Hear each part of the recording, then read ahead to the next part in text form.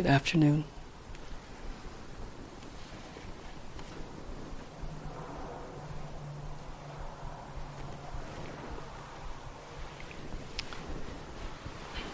This afternoon, we'd scheduled a continuation of the metta practice, but in a slightly, we're taking a pause from the traditional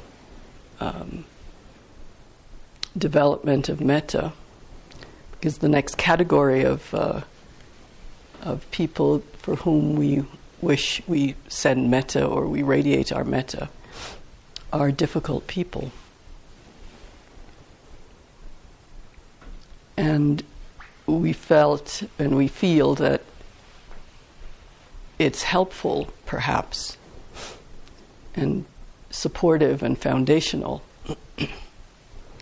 to first reflect on forgiveness, and if you feel it appropriate for yourself, to do some forgiveness practice. And then tomorrow we'll continue with the development of metta in the classical way of moving on to the difficult person. It's a particularly interesting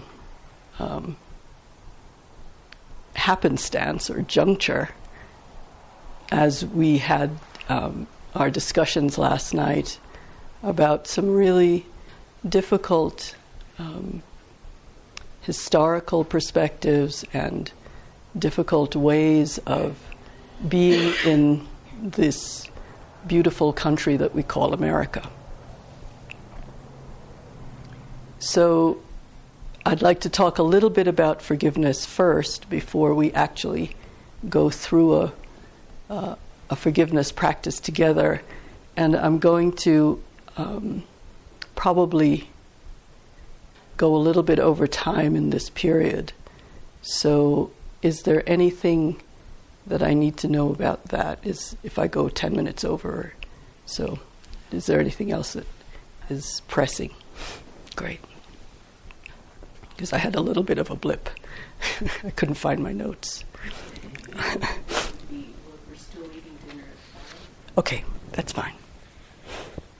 No, or not. That is our dinner.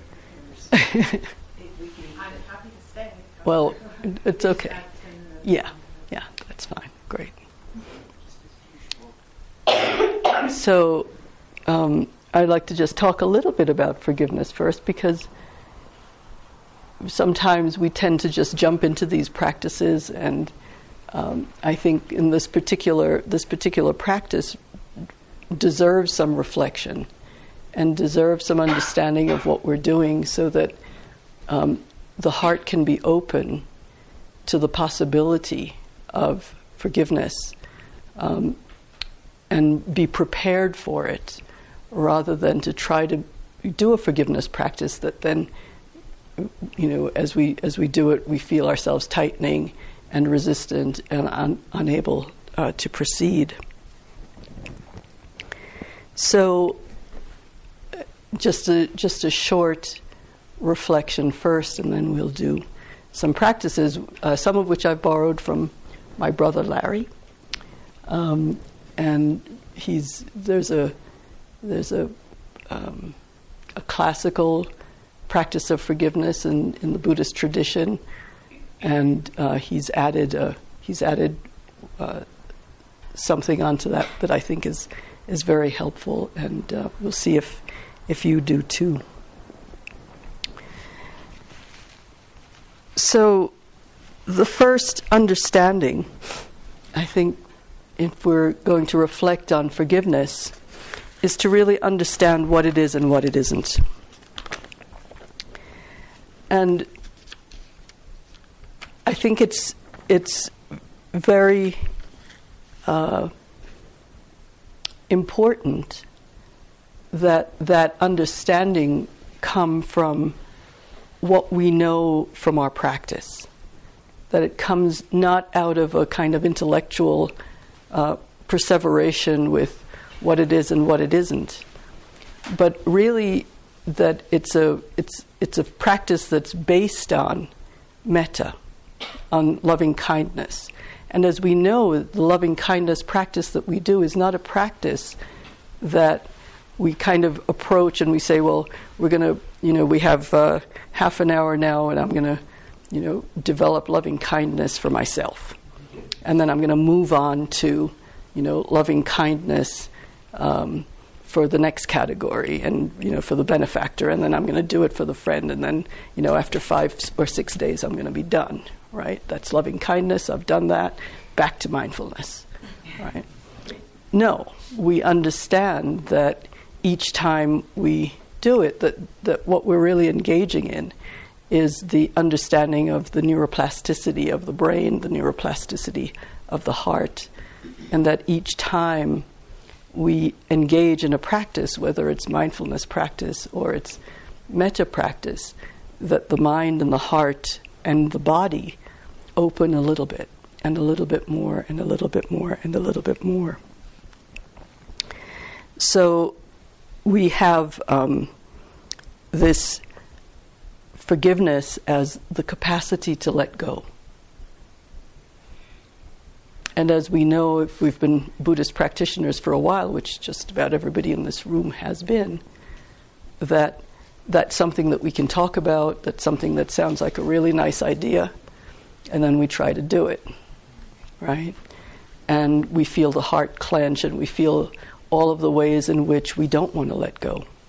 And sometimes it's even our suffering that we don't want to let go, because there's something sweet about the feeling of suffering or the feeling of being victimized, or somehow maybe it's what we've become accustomed to and it becomes tied up with our identity. And so the fear of letting go of something that we feel is really part of our identity is like letting go into a vast unknown. And so even though it may seem like a good idea, that sometimes it may not be that easy to do. So forgiveness as the capacity to let go, to release suffering and our sorrows and betrayals of the past, and to choose the mystery of love in this development of metta. And mystery, it is a mystery which many poets, scientists, and all kinds of people, certainly better than me, have tried to plumb and have not been able to. It's kind of like gravity.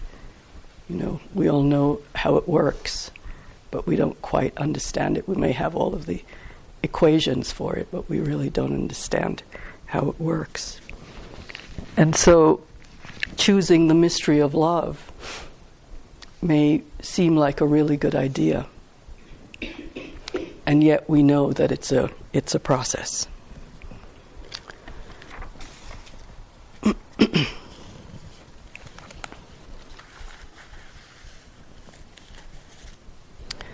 In the Bhagavad Gita it says, if you want to see the brave,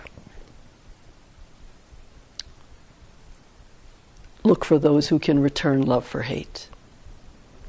If you want to see the heroic, look to those who can forgive. Forgiveness is the unwillingness to attack, the unwillingness to wish harm on anyone, even those who have harmed us, including ourselves. And if we think about it, we think about what the world would be like without forgiveness. It would be quite unbearable. This unwillingness to let go of all of the burdens that we carry from the past, to become chained to our suffering, and then to be condemned to repeat it over and over and over again. And we see all kinds of examples of this, whether it's the Hutus and the Tutsis, or the Israelis and the Palestinians, or the Bosnians. Or if we keep, and that's just recent history. If we go back in our history, we look at how many countries have been in enmity for thousands of years or hundreds of centuries. And we understand the unbearableness of those kinds of long histories of enmity. So if there is no forgiveness, there is a chain of suffering that keeps being handed down, and I think we talked about that last night a bit, that it keeps getting handed down from generation to generation. And by the time it comes to the 5th and the 6th and the 7th and the 10th generations, it looks like that's all we have. It becomes blind conditioning. As Langston Hughes says, let America be America, the America she never was.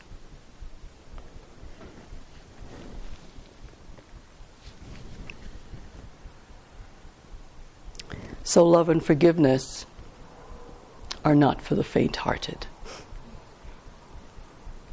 They're not for those of us who are weak, because what we're really saying is that someone must stand up and say, it stops with me. That I refuse to enter into this kind of hatred that gets passed on to my children and my children's children and their children. That I can accept the betrayal, I can accept the suffering, but I refuse to pass it on to my children. James Baldwin said, I imagine one of the reasons people cling to their fear and hate so stubbornly is they sense that once hate is gone, they will be forced to deal with their own pain.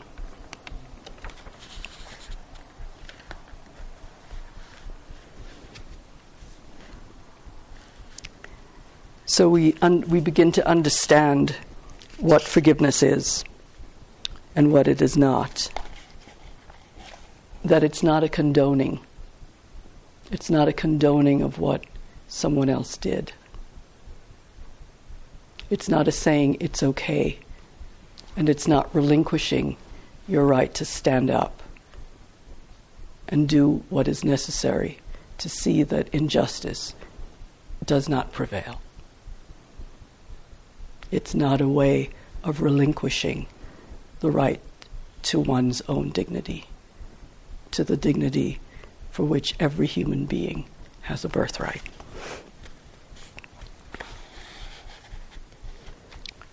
What it is a sense of understanding our own suffering and not holding on to the lack of forgiveness, that we understand that it's not in our own best interest to do that. And we sense the weight of holding on, of not forgiving. We reflect on the benefits of a loving heart, as we did yesterday with the 11 benefits of metta. Children will love you, your dreams will be beautiful, you'll be reborn in Deva realms, etc. Sometimes it's even translated as elephants will bow down to you, because they understand the beautiful mind and the beautiful heart that you have. We discover it's not necessary to be loyal to our suffering,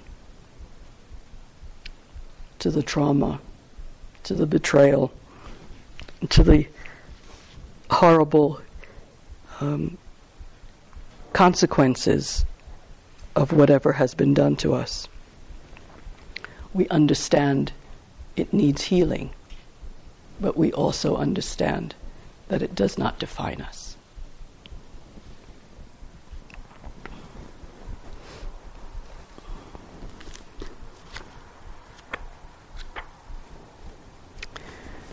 The Buddha said, live in joy, in love, even among those who hate. Live in joy, in health, even among the afflicted. Live in joy, in peace, even among the troubled. Look within, be still, free from fear and attachment. Know the sweet joy of the way. Live in joy, in love, even among those who hate. And we understand that if we don't live in joy, that in some ways we're cooperating with the oppressors, that we diminish the suffering of others if we don't allow our own joy. Albert Camus said joy is our moral obligation. I hope you'll enjoy that. And we understand that forgiveness is a process, that it's a training, that what we're doing is training the heart to move away from the history of hatred. With forgiveness, we set an intention. And in the texts, we're always reminded, especially in the Abhidhamma, we're reminded of the power of intention. That once we set an intention, that somehow the compass of the heart gets set, and that's where it goes. So that even when obstacles are met on the path, that we can meet them, we can live into those obstacles, we can find a way to work with them, because the intention is powerful. It becomes the ground on which we stand. Obstacles become workable.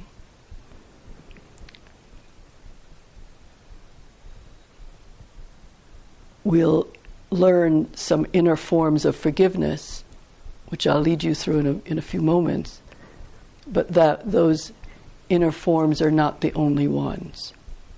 And perhaps if it's a practice that you decide is one that you would really like to undertake, you're invited to become as creative as you want to be. That these forms that are given to you are really helpful and supportive, but there may be other forms and maybe rituals that you would like to undertake for yourself, so that it becomes something that is not imposed on you, but something that springs, as we said in the metta practice yesterday, that springs from your connection to the earth, and that rains down on you from the heavens. In the metta practice, we start with the easiest person, right? We start with the benefactor, the one who is really easy, who really knows how to, who really helps us to know how to open our hearts. And in the same way with forgiveness, we don't need to undertake the most difficult person at first. We don't need to undertake forgiveness of the most egregious forms of malice or hatred to which we have been subjected. But we can start with the smallest way in which, the smallest offense that we can think of, to see if the heart can open, just like when we start with ourselves and the benefactor, or with the benefactor, the heart starts to open, and then we go into a neutral person, and then we go into the difficult person. We can do the same with the forgiveness practice. And eventually, when the heart is open, we can go into the difficult. One thing that's helpful is to really be willing to grieve the losses, to grieve all of the ways in which one's humanity may have been betrayed, or the dignity of one's humanity has been undermined, the loss, the fear, and the anger. To really undertake the knowledge of them. Our practice, after all, is based on mindfulness and awareness. So that when we enter into any practice, we always start with the stilling of the mind and the heart. And as we start with the stilling of the mind and the heart, we begin to know what's true, what's here. So is there loss? Is there fear? Is there anger? To not reject your grief. To not think that you're not entitled to it, or that it's wrong, or it's not Buddhist. It's a common one, right? That really we think of equanimity somehow as pasting a smile on our faces and saying it's okay. But it may not be. And what is really true in your heart? How does this grief and loss really honestly feel? As Rumi says, don't reject your grief. Let it season you like few ingredients can. So we're willing to go through the process. And if you've read Nelson Mandela's biography, it's a really beautiful example where he actually goes through the whole process that he went through on Robben Island for those 27 years. He went through all of the ways in which he was angry and rejecting and couldn't hold it, and then watched himself get seasoned into forgiveness.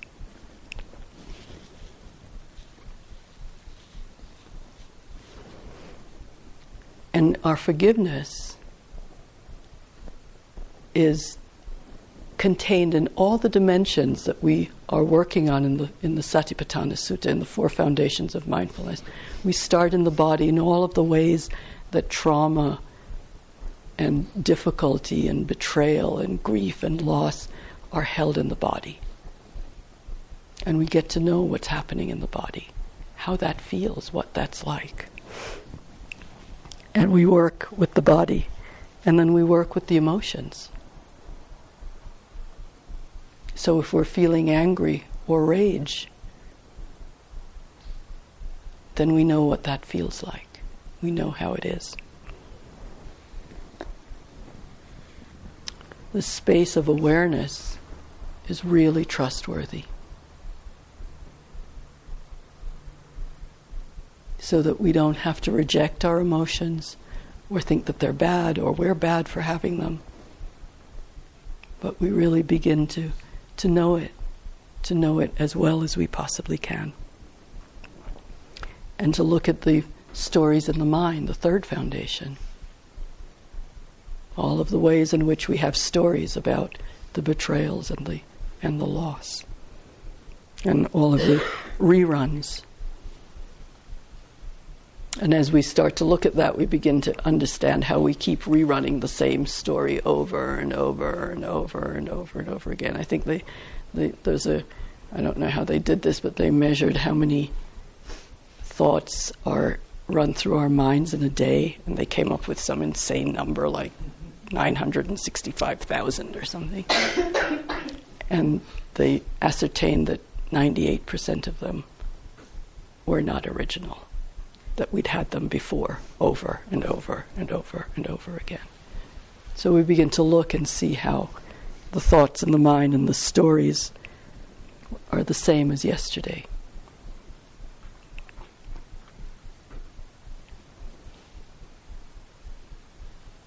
And we begin to know that there is nothing that is not forgivable. Consider that. That our resolve or our determination or our intention to not pass what is toxic down to our children and our grandchildren renders everything forgivable.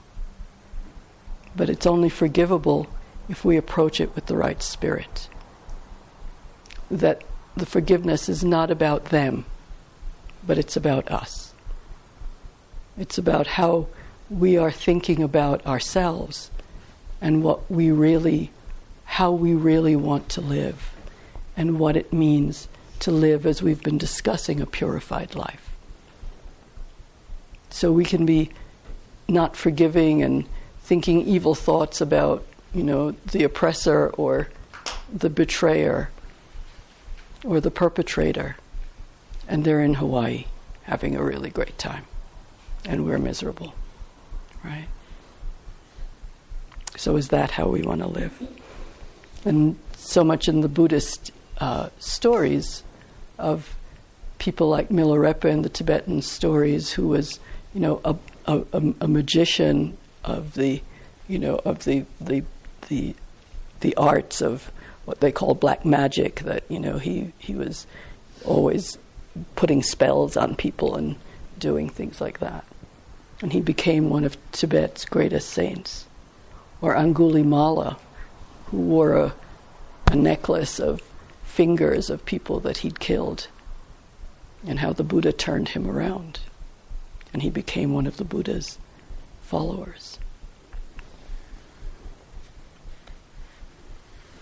And then to have a really great perspective that takes in a panoramic view of what it is we're doing here, what it is we really want our lives to look like. How do we really want to live in the world, given its history, its terrible history, given the way in which we have harmed each other, we've hurt each other, we've brutalized each other. And it's not just America, but all over the world we have the Tutsis and the Hutus and the Croats and the Serbs and the Palestinians and the Israelis and the Muslims and the Christians. And is that the world we want to live in? And is that the world we want our children to live in?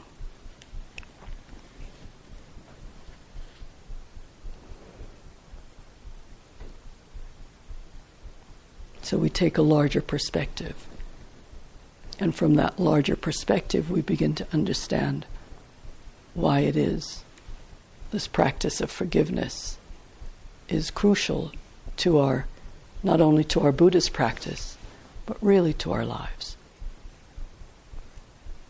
And that it's part of the inner work that we do. It's really based on the understanding that pain and pleasure is the wholeness of life. That if we live in this human body, if we take on a human life, that this is part of the bargain. And how do we live it as well as we possibly can, given that truth?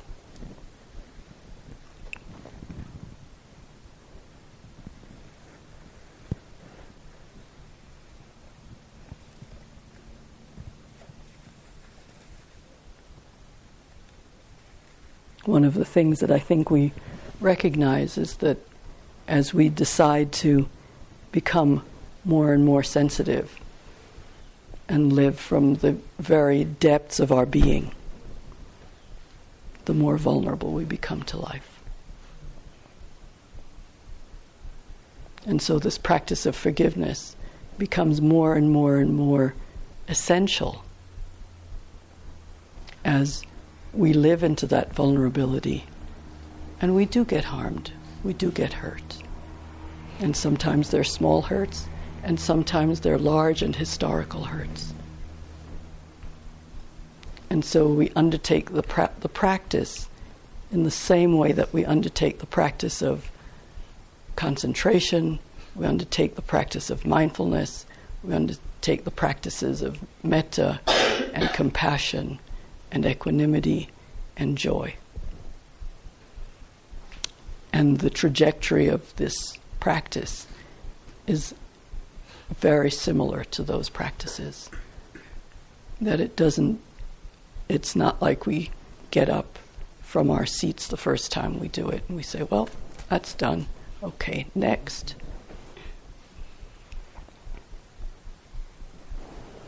So the practice itself is classically a practice in three directions. And the three directions are the practice of forgiving ourselves for the ways in which we have harmed ourselves. And the second direction is asking for forgiveness for the ways in which we have harmed others.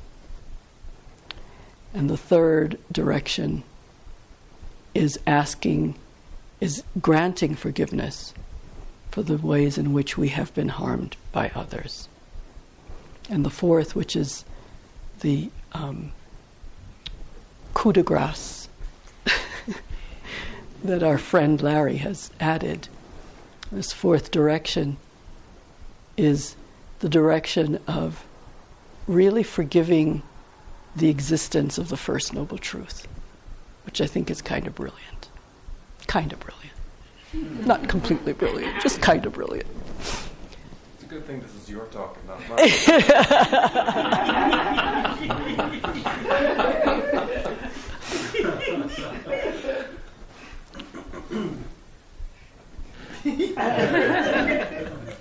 I'm not commenting. So, in the spirit of gradual forgiveness, and in the spirit of understanding that all of the practices that we undertake are internal practices that have a process and have a trajectory, I'd like you to join me now in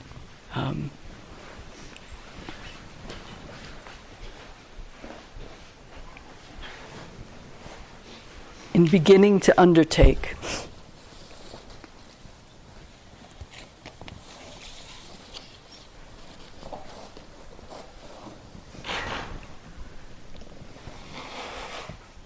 the first step.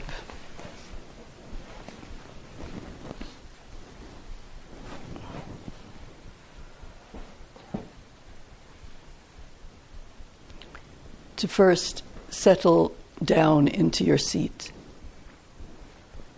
and really feel the contact of your buttocks with your seat, whether it's a chair or a cushion or a bench,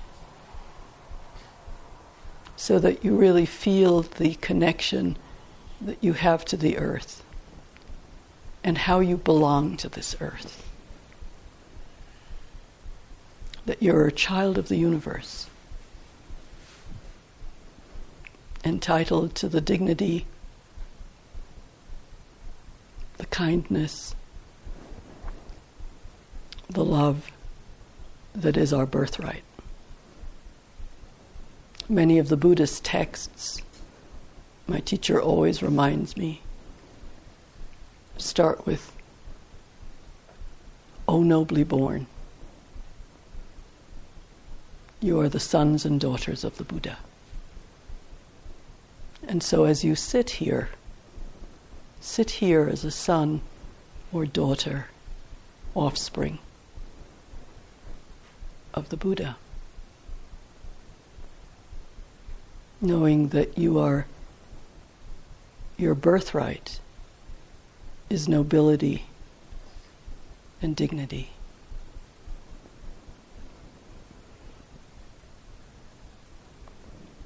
And feel at ease, letting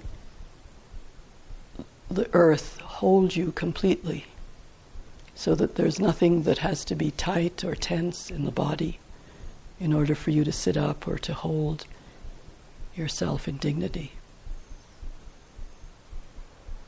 And feel the earth beneath you, the warmth of it, the hardness of it, the vibration of it, and the fluidity of it, all four elements.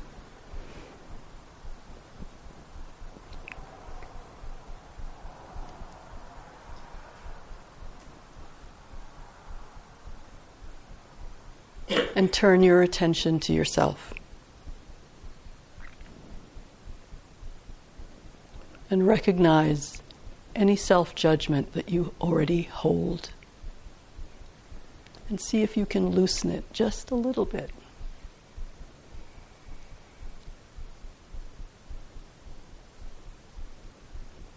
Returning to this sense of being nobly born and being a child of the universe and the earth. And know that there are ways in which you have harmed yourself. Every one of us has done it. we have done that which we know to be harmful to ourselves. However, we've been conditioned, and whatever the conditioning has been, it's been difficult to live this life without some harm to oneself. And can I forgive myself? Any ways in which I've harmed myself, knowingly or unknowingly, in thought, word, or deed, I forgive myself now.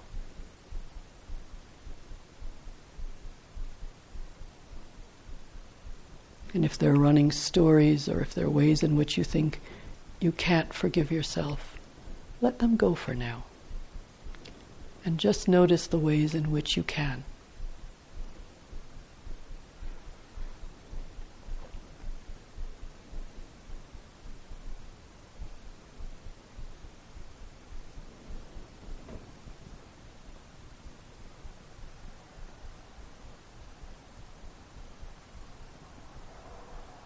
As sensitive as we are, we do hurt ourselves.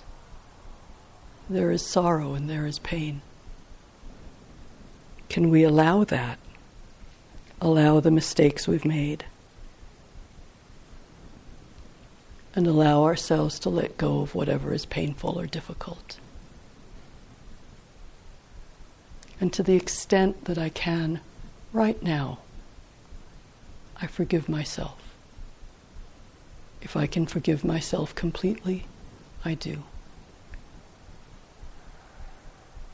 If the extent to which I can is limited, I allow that too. And for whatever I am unable to forgive myself now, may I hold that for forgiveness in the future.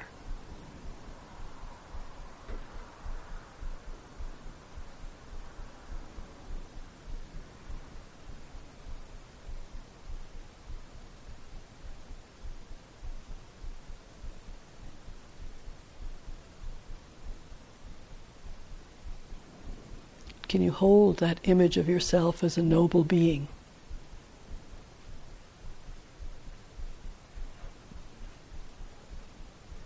And feel the forgiveness, letting it sink into your heart.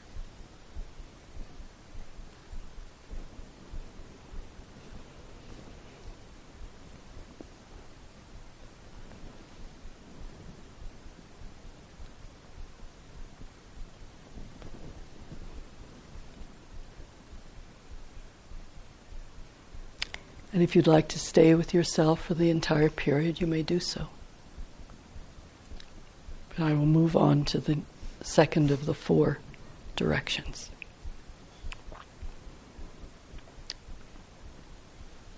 Bring into your heart space the image of a being to whom you have recently caused harm. Perhaps by angry words or deeds. Perhaps you've been uncaring or careless.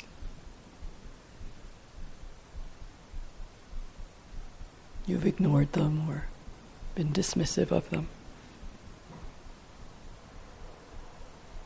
This is a really beautiful time to establish your intention.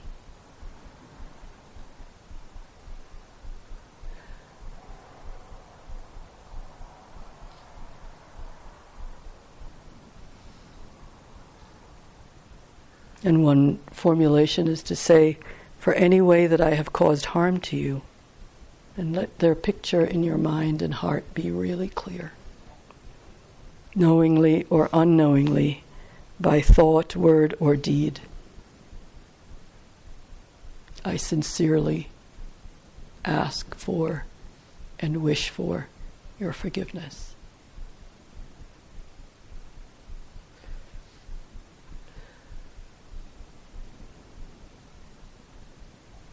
Please accept me with my impatience, and my imperfections. Please allow me to be a student of my own actions, to learn. Please forgive any harm that I have done to you.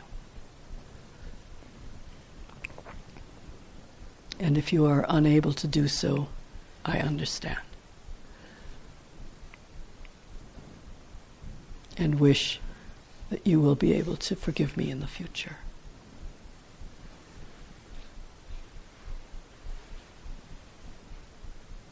Let the image of this person be really clear in your heart. Feel your sincerity, or feel the ways in which you don't want to ask for forgiveness. Notice any stories that may be coming up of how you may have been right.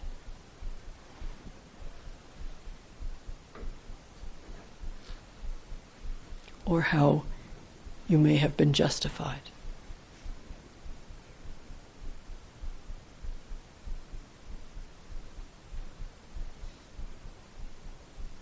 And yet,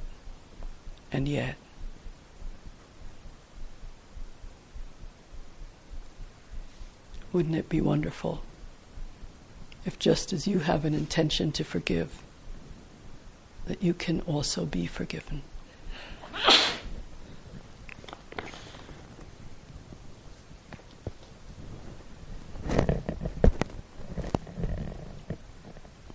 And then allowing the image of that person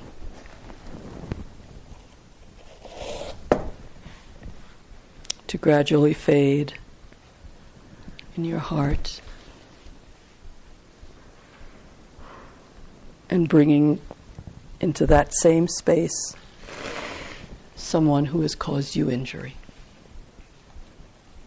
who has, by thought, word, or deed, harmed you, hurt you, betrayed you, caused you some loss or injury.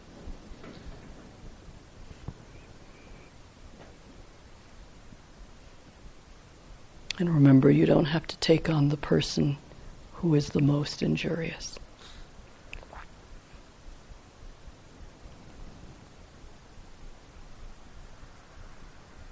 For any and all ways that you have harmed me, knowingly or unknowingly, by thought, word, or deed, I sincerely undertake forgiving you now. It is my wish that my heart can open sufficiently to completely forgive you. But in any event, I forgive you to the extent that I am able now.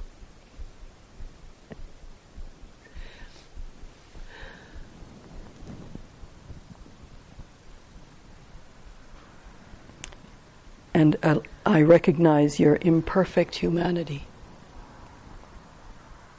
in the midst of my pain. I grant you the space and the ability to make your own mistakes. To the extent that I can, I let go of the anger and the hurt. From moment to moment, I treat you as I wish to be treated, and I forgive you now. If there is any reservation in my heart,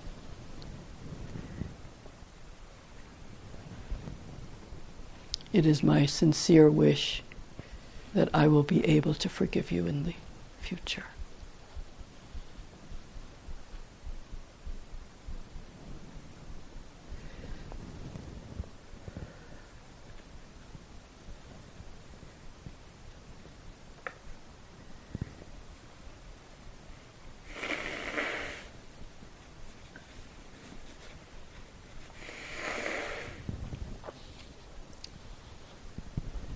So taking in and appreciating that you have forgiven, you have undertaken this forgiveness practice in 3 different directions. That you have forgiven yourself, that you have asked for forgiveness, and that you have granted forgiveness.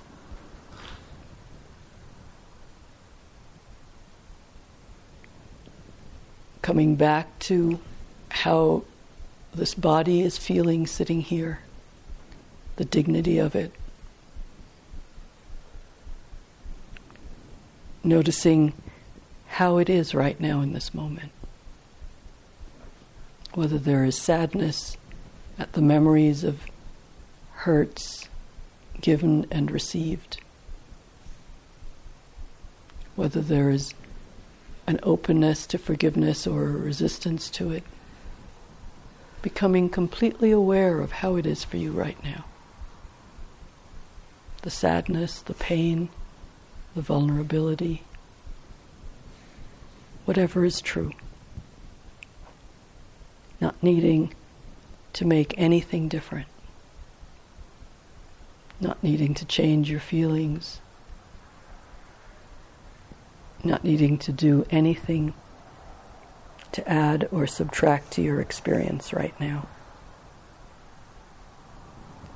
Paying attention deeply to how it is for you.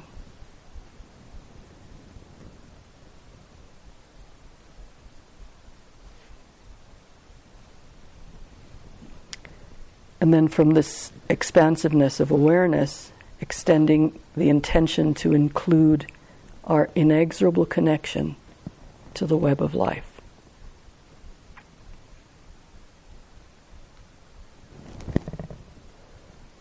Allowing a difficult circumstance into your awareness. Whether it's a personal experience or an experience that you've observed.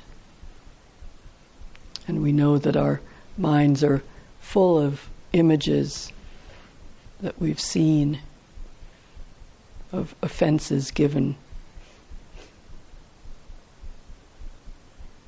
of harms caused to ourselves and to others. Some injustice or unfairness that may have to do with one person or with a group of people.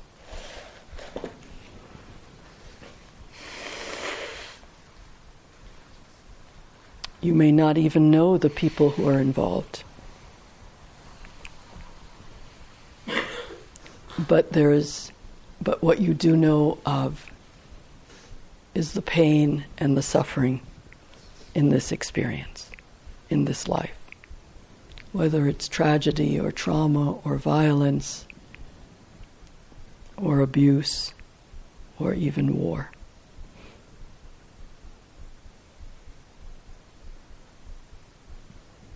Notice all of the ways in which we think the world is askew. It's not how we want it to be.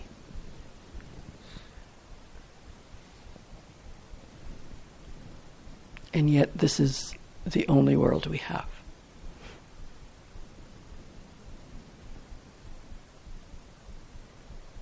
See these life circumstances exactly for what they are.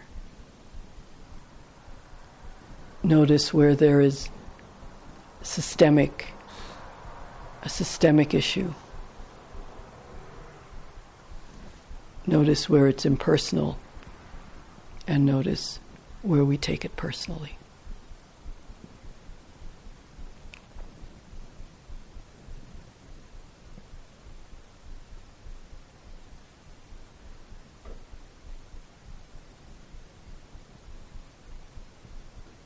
Let your heart open so that we can find the compassion, the wisdom, and the love to respond appropriately. from the heart that is open and, yes, vulnerable.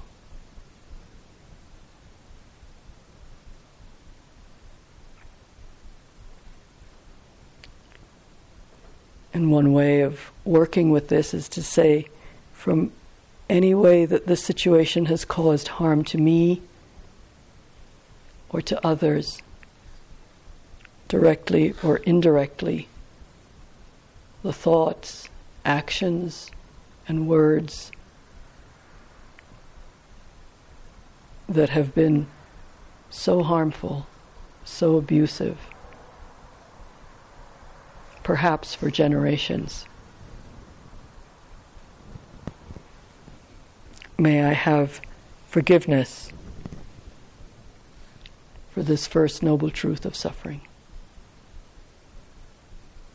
That suffering exists in this life.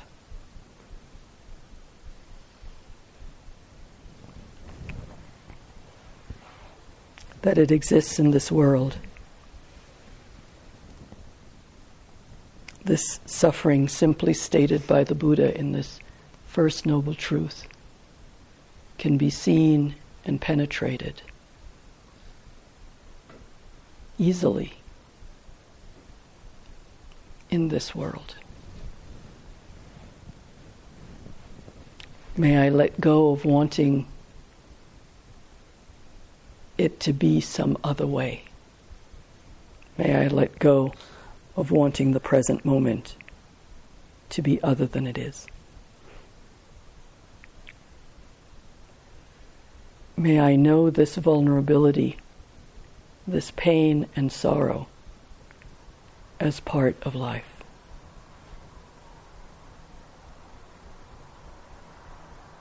May I know these injuries and this pain to be a part of life. May I forgive myself. May I forgive my loved ones. May I forgive those whom I do not know in these situations. And may I forgive the difficult and harmful people in my life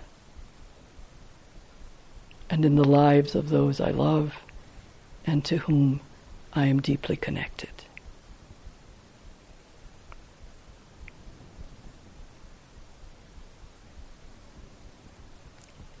And if forgiveness feels impossible in this moment, may I develop it, know it, and grant it in the future.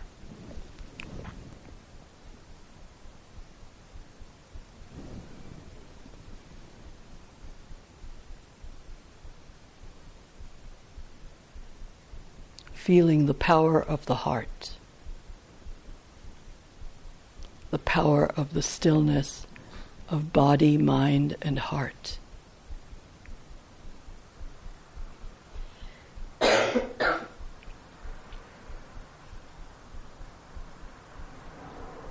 The universality of this need for forgiveness. All of the ways in which this world needs me to be able to forgive. To let that completely into my heart.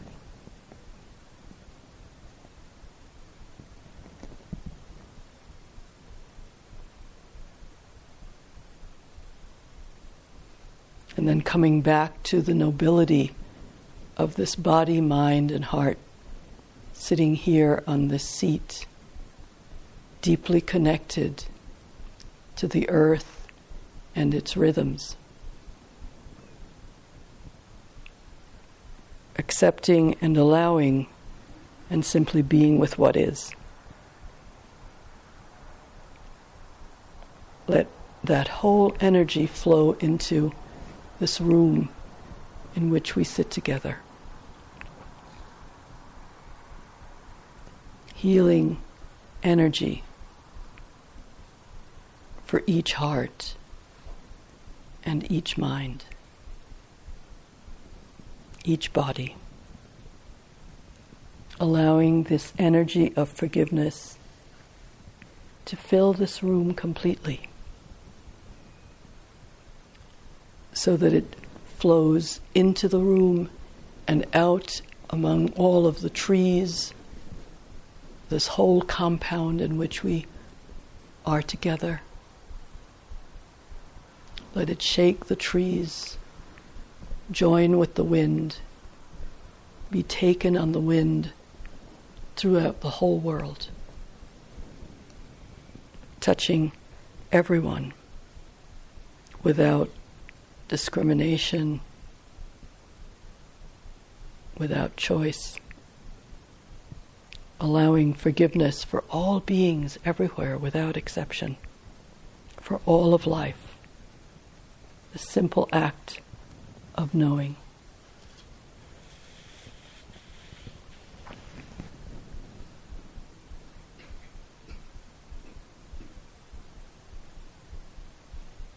Feeling whatever degree of purification and purity that comes from this practice, this process of learning to forgive. May we have this open heart of forgiveness, forgiving ourselves, forgiving mistakes, injuries, judgments, and harm. May we completely forgive harming ourselves, harming others. And as we ask for forgiveness, may it be granted. May we have the complete strength, energy, and courage to forgive even the most egregious of harms, understanding with wisdom and compassion that we are all conditioned by and subjected to these same human systems.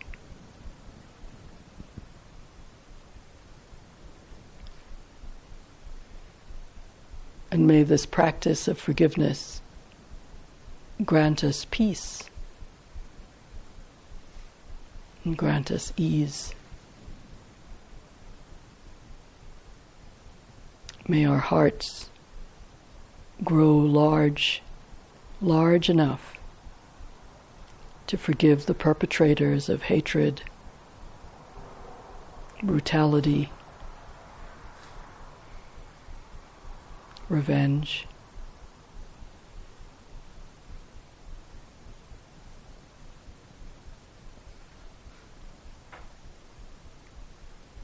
And may this peace and ease created by this practice of forgiveness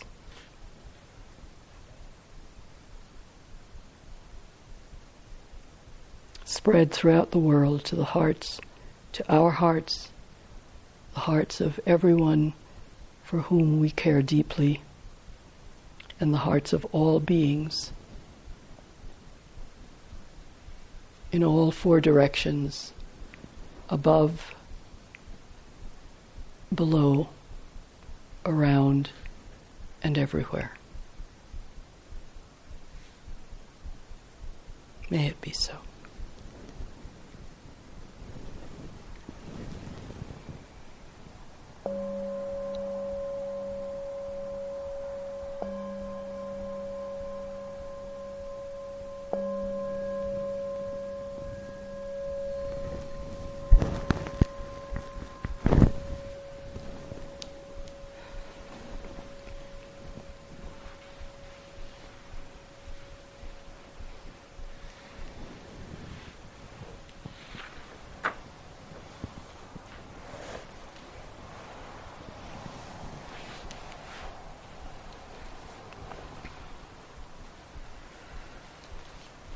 We just have a few minutes for questions.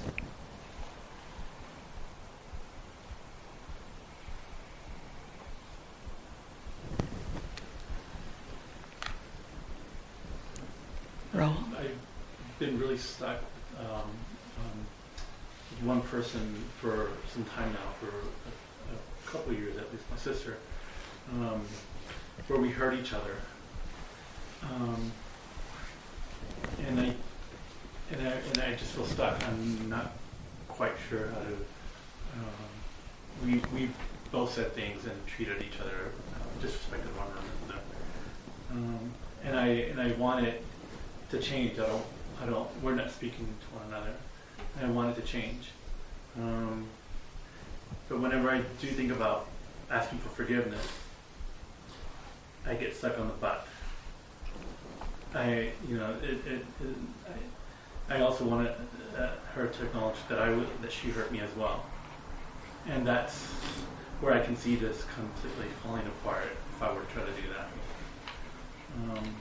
And so I'm trying to think of skillful means to do this, whether maybe it means my sitting with it longer and exploring it, or I don't know. I guess that's my question. I'm not quite sure how to proceed. So one thing you might consider is undertaking the forgiveness practice yourself without having any conditions for that forgiveness. And, what I've found in my life, and I'm sure many of you will also feel something similar, is that when I undertake that kind of a practice, whether it's a loving kindness practice or a forgiveness practice, sometimes just the energy of that shifts the particular relationship that I'm working with, right? And creates an opening where it might be possible. Now, I think in these kinds of wars that we create with each other, patterns get worn in because we keep saying the same things over and over and over and over again, and we keep doing the same things to each other over and over again, and it feels like a pattern that doesn't feel capable of change. And yet, when we change our heart's relationship to a relationship, or its perspective on a relationship, things do shift. So perhaps the first step is to forgive as much as you can without needing anything in return. You can ask for something in return, but not need it in return. Perhaps you don't need the forgiveness in return, and it may come later, or it may never come.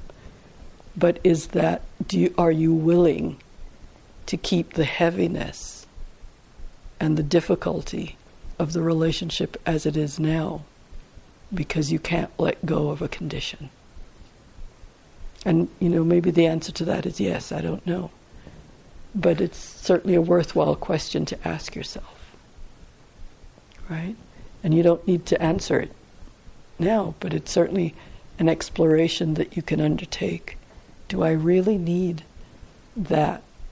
Sometimes you do, Sometimes it's just that same thought reasserting itself. I can't forgive you until you acknowledge what you did to me. And maybe that's true.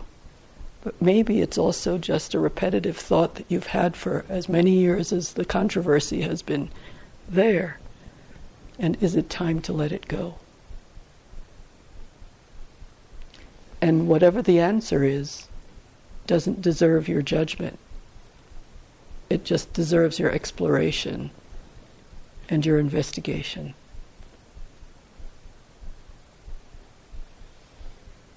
And sometimes a situation like this just needs one person to take the first step.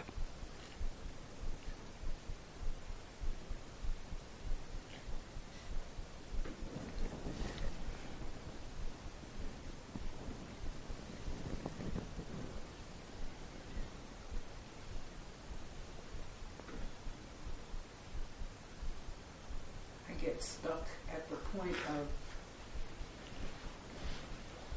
even thinking about having compassion for the perpetrators. I feel some opening for my own self in realizing that I don't want to carry this burden for the rest of my life. there's some willingness to forgive.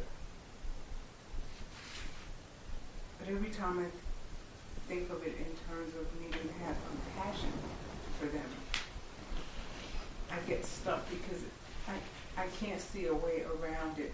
It doesn't look like ending up at the point where I say, it's okay that you did that. I understand you probably had, no love in your life. Nobody taught you better or whatever. So it may not be okay that somebody did something, right? Forgiveness doesn't require your condoning what they did or excusing it. Never does.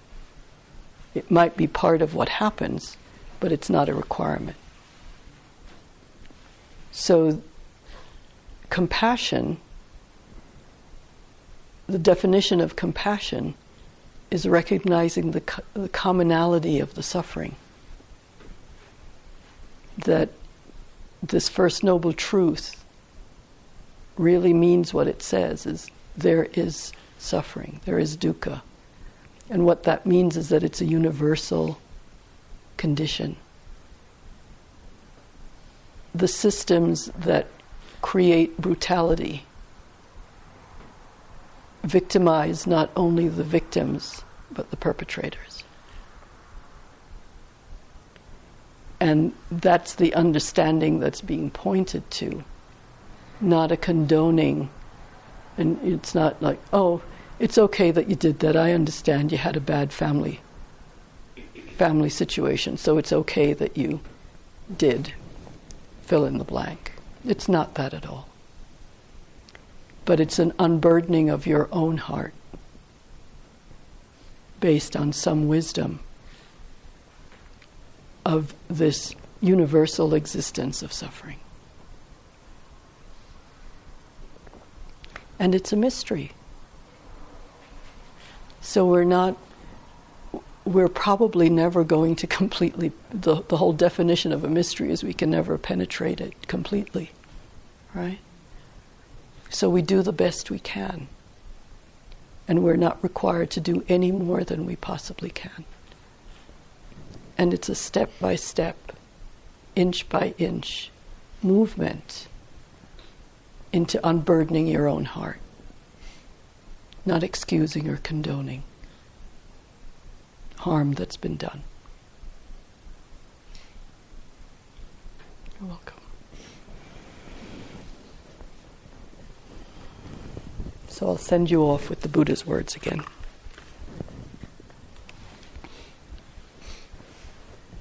Live in joy, in love, even among those who hate. Thank you.